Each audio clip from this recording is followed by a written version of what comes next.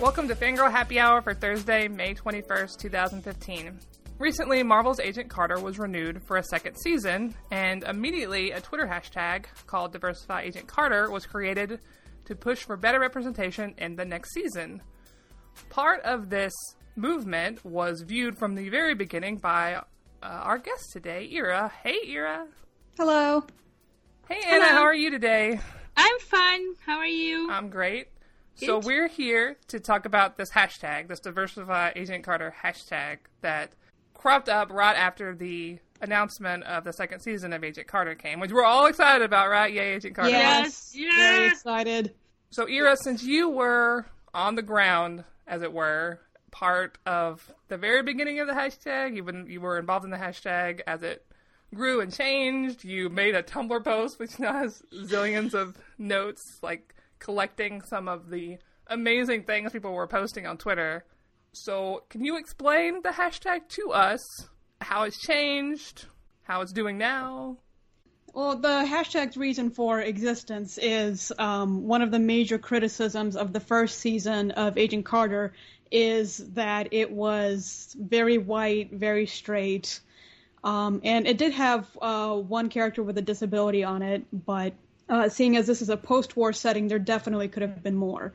So the probably the biggest criticism came from the racial angle, since it was set in New York. And that's an incredibly diverse city. It always has been.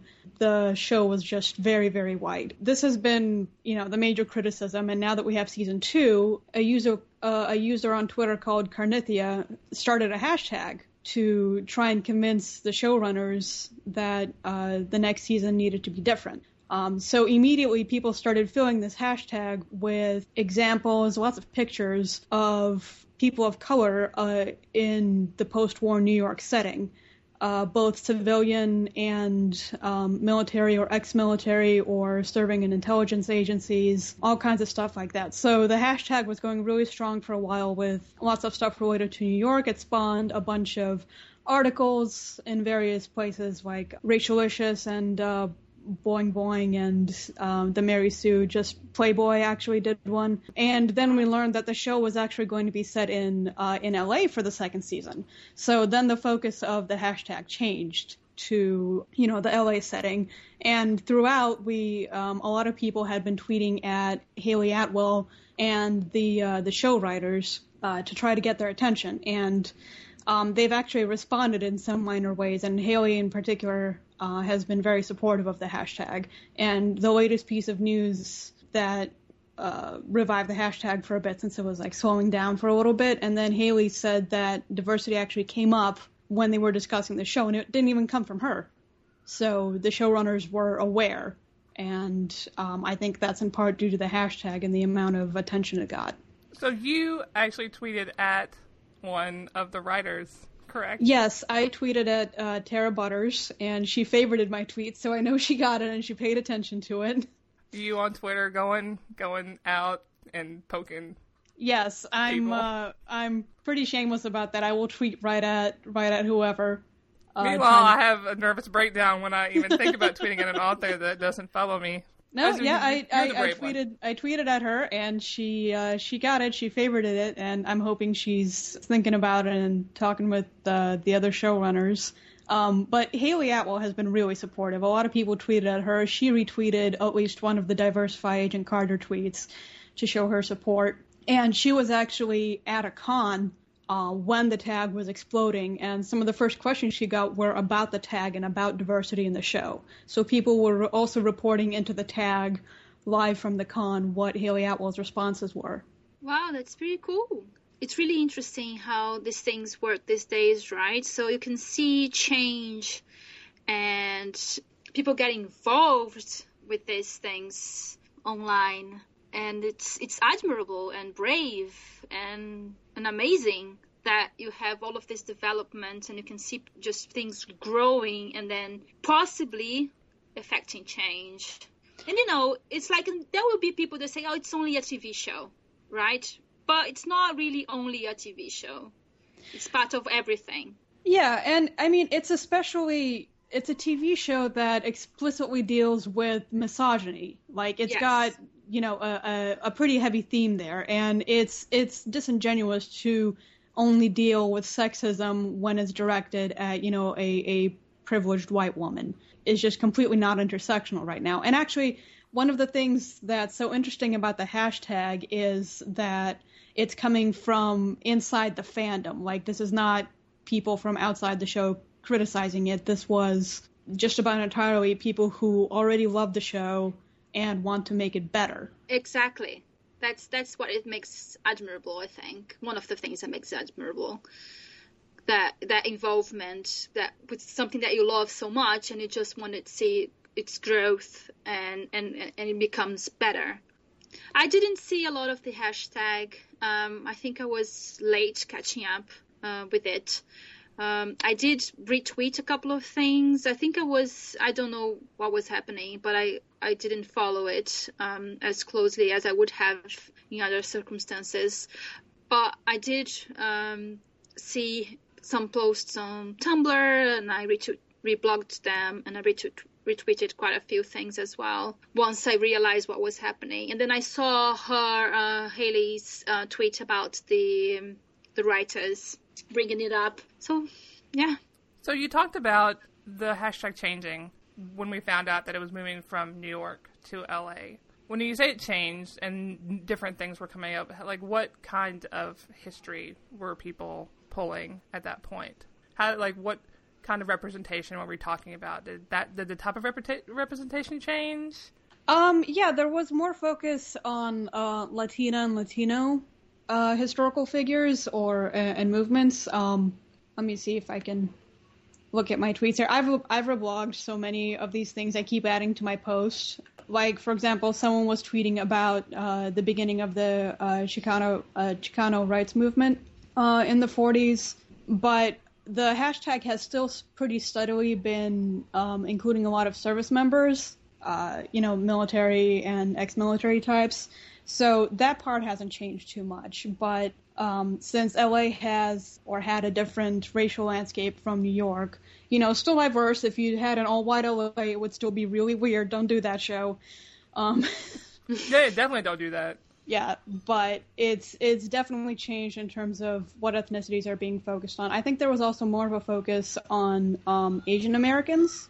There's a huge percentage of Japanese and Chinese in LA, right?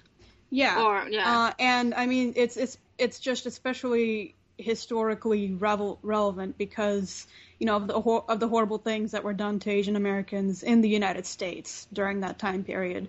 The camps and such. And yes. This, the prejudice was actually addressed obliquely in the first Captain America movie for one of the Howling Commandos. And there have been a couple of Asian American characters on Agent Carter, but they haven't been treated very well. In particular, actually, there was some Asian American characters that I don't know if most people remember, but they were part of Thompson's backstory. The Japanese people that he killed that were actually surrendering. Oh, yes, that's true. Yeah, and this story isn't about them; it's all about him and his pain. Yes. Yeah, and his pain, not about the Asian people he killed. Yes. So yeah, there's definitely been more of that in the tag. So yeah, it did change a bit from New York to Los Angeles. In New York, there was especially a huge outpouring of images of African Americans, which was really cool, because you just don't see enough of that in history books. It's all glossed over and whitewashed, And then we've had a bit of a different landscape in Los Angeles. Yeah, because sometimes the impression that I get, I'm not American, of course. I live outside the United States. I don't live there. So the impression that I get from watching or reading things is that you have slavery and then you have the civil rights movement in the 60s. And in between, there is silence. And we know that that's obviously not true to reality.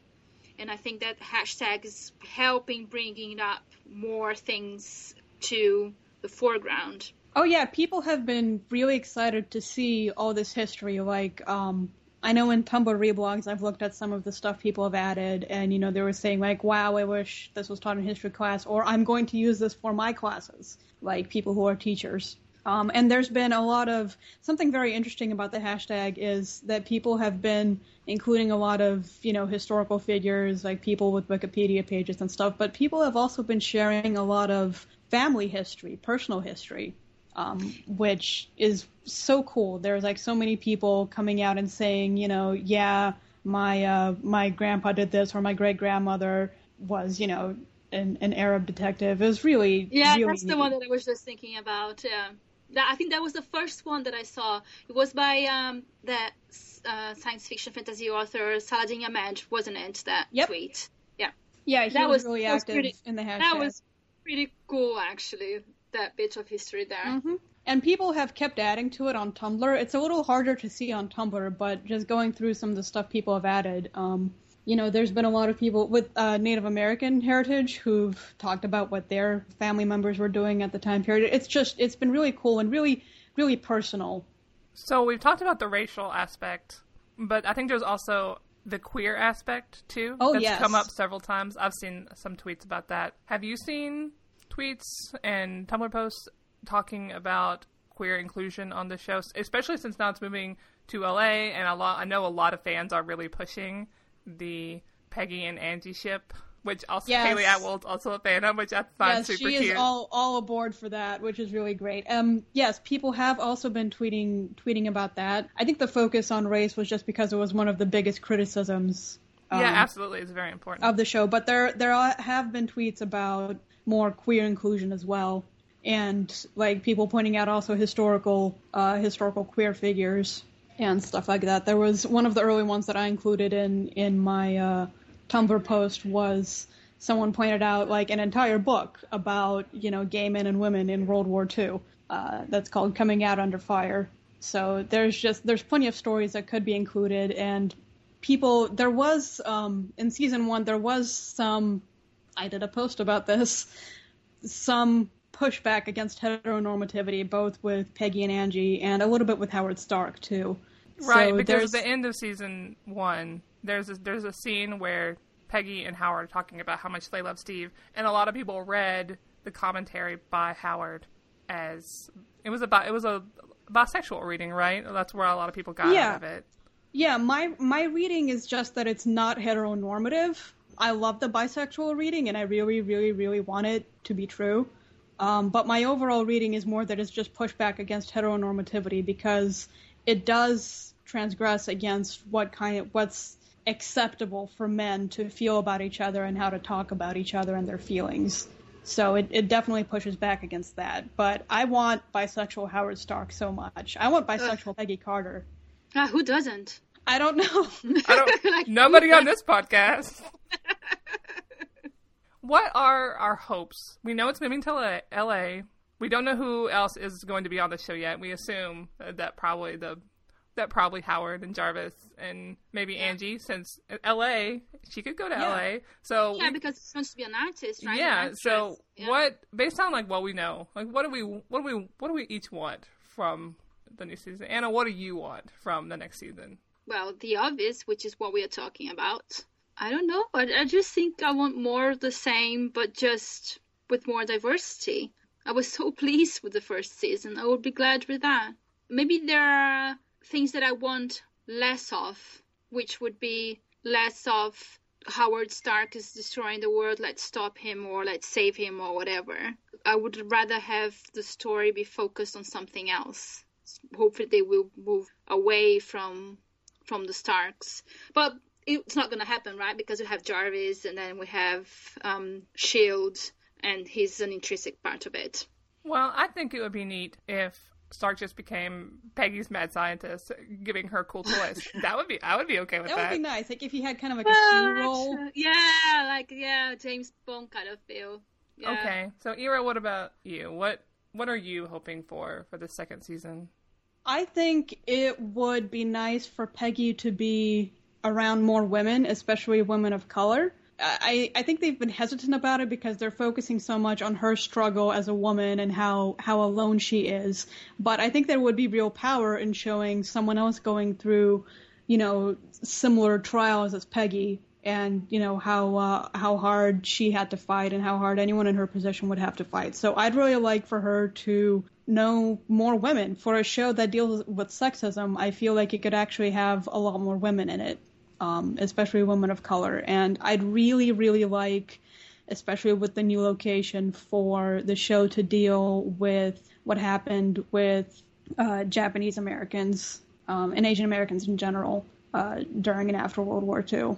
Well, my fear with that storyline, I would love for that to be shown and explored in the show as well. But my fear with that storyline is that they might then use that as motivation for a villain, for an Asian villain, for example. And that would be really tone deaf. Yes. So exactly. So let's bring the history and let's just make them a villain. I don't know, because that's how Hollywood works sometimes. But I think all villains should be white dudes. Yes, forever. Absolutely. Just make all the villains, but just make all the villains white dudes, and it'll be fine. What Ira said about more girls. Actually, this was one of the things that I was disappointed about in the first season, because when Peggy moved into that building full of women, I just saw and expected the whole thing to develop with all of those female characters, and then they have pajama parties and all sorts of awesome things, and nothing like that happened. I was so disappointed. Yeah, I think it's like they're afraid of diluting Peggy with too many women, especially too many ex-military or intelligence women. But I don't think that would necessarily happen. I think it would actually add and reinforce to the themes in the show. I agree. What about you, Renee? What do you want from Well, my favorite parts of the first season were when Peggy was working with the Howling Commandos. I really liked, because they were her Howling Commandos. She called them up, she got them there. It just felt really nice, because it just felt like her stepping into the place Steve left behind. He was their leader, and then she stepped in and became their leader too. And I would really, really like to see more of that, especially with the Howling Commandos who weren't white. I think that would be a really nice and easy way to both include more diversity and to nod at existing canon from the Captain America movies. Yeah, and from the comics, because in the comics Peggy marries one of the Howling Commandos, or is romantically involved with one of the Howling Commandos. It's Gabe Jones, right? Yep. And that hasn't really been addressed in the MCU so far. We know that Trip from Agents of S.H.I.E.L.D., his grandpa was a Howling Commando. Yeah. So I would I don't know, obviously I don't think they're going to do any sort of crossovers with that, but, they've kind of planted the seeds. They could take it in interesting directions, but the question is, what will they do? Because it's all up in the air now. They have to go and they have to make it. Yeah. And so we're going to be waiting probably until January of next year, because I imagine that's when they'll put it out. Yeah, that makes sense. Right? That's really, but that's really what I want to see. I want to see more with the Howling Commandos, because I just really like Peggy in charge of them. Oh yeah, that was super cool. Yeah, I love that. Do as Peggy says. So good, so good for me. And it was a nice break too, just to see some people really respecting her and giving her her due. So we'll include some of the links, or all of the links. Maybe Ira, you can just give us all the links that you have. Oh, I have several. And we'll just include them all in the show notes. Then everybody can go and dig into so much history. It's like a history course, history course. The history, it's cool because the history is not just, real history from the war and post-war era, but also comics history. There was one of the most recent Diversify Agent Carter tweets right now was actually about comic book fans of color and how they've been erased from history too. So it's a really nice intersection of, kind of meta of what we're going for here. So there's a lot of comics history, a lot of comic book characters who could be brought in, as well as a lot of real historical figures. So I'm pretty excited. The links have a lot of stuff to look at. Awesome. Well, thank you for coming on and talking about this with us. It's been really fascinating to learn about. Thank you for having me. Thank you so much for coming. And thanks for talking with me, Anna. Thank you, Renee. The show is Marvel's Agent Carter, and the Twitter tag is called Diversify Agent Carter. You'll find links to some of the things we discussed today in our show notes at fangirlhappyhour.com. You can email us at fangirlhappyhour@gmail.com, find us at Fangirl Happy Hour on both Tumblr and Facebook, and chat with us on Twitter at Fangirl Podcast. For both myself and Anna and our special guest, Ira, thanks for listening. See you next episode.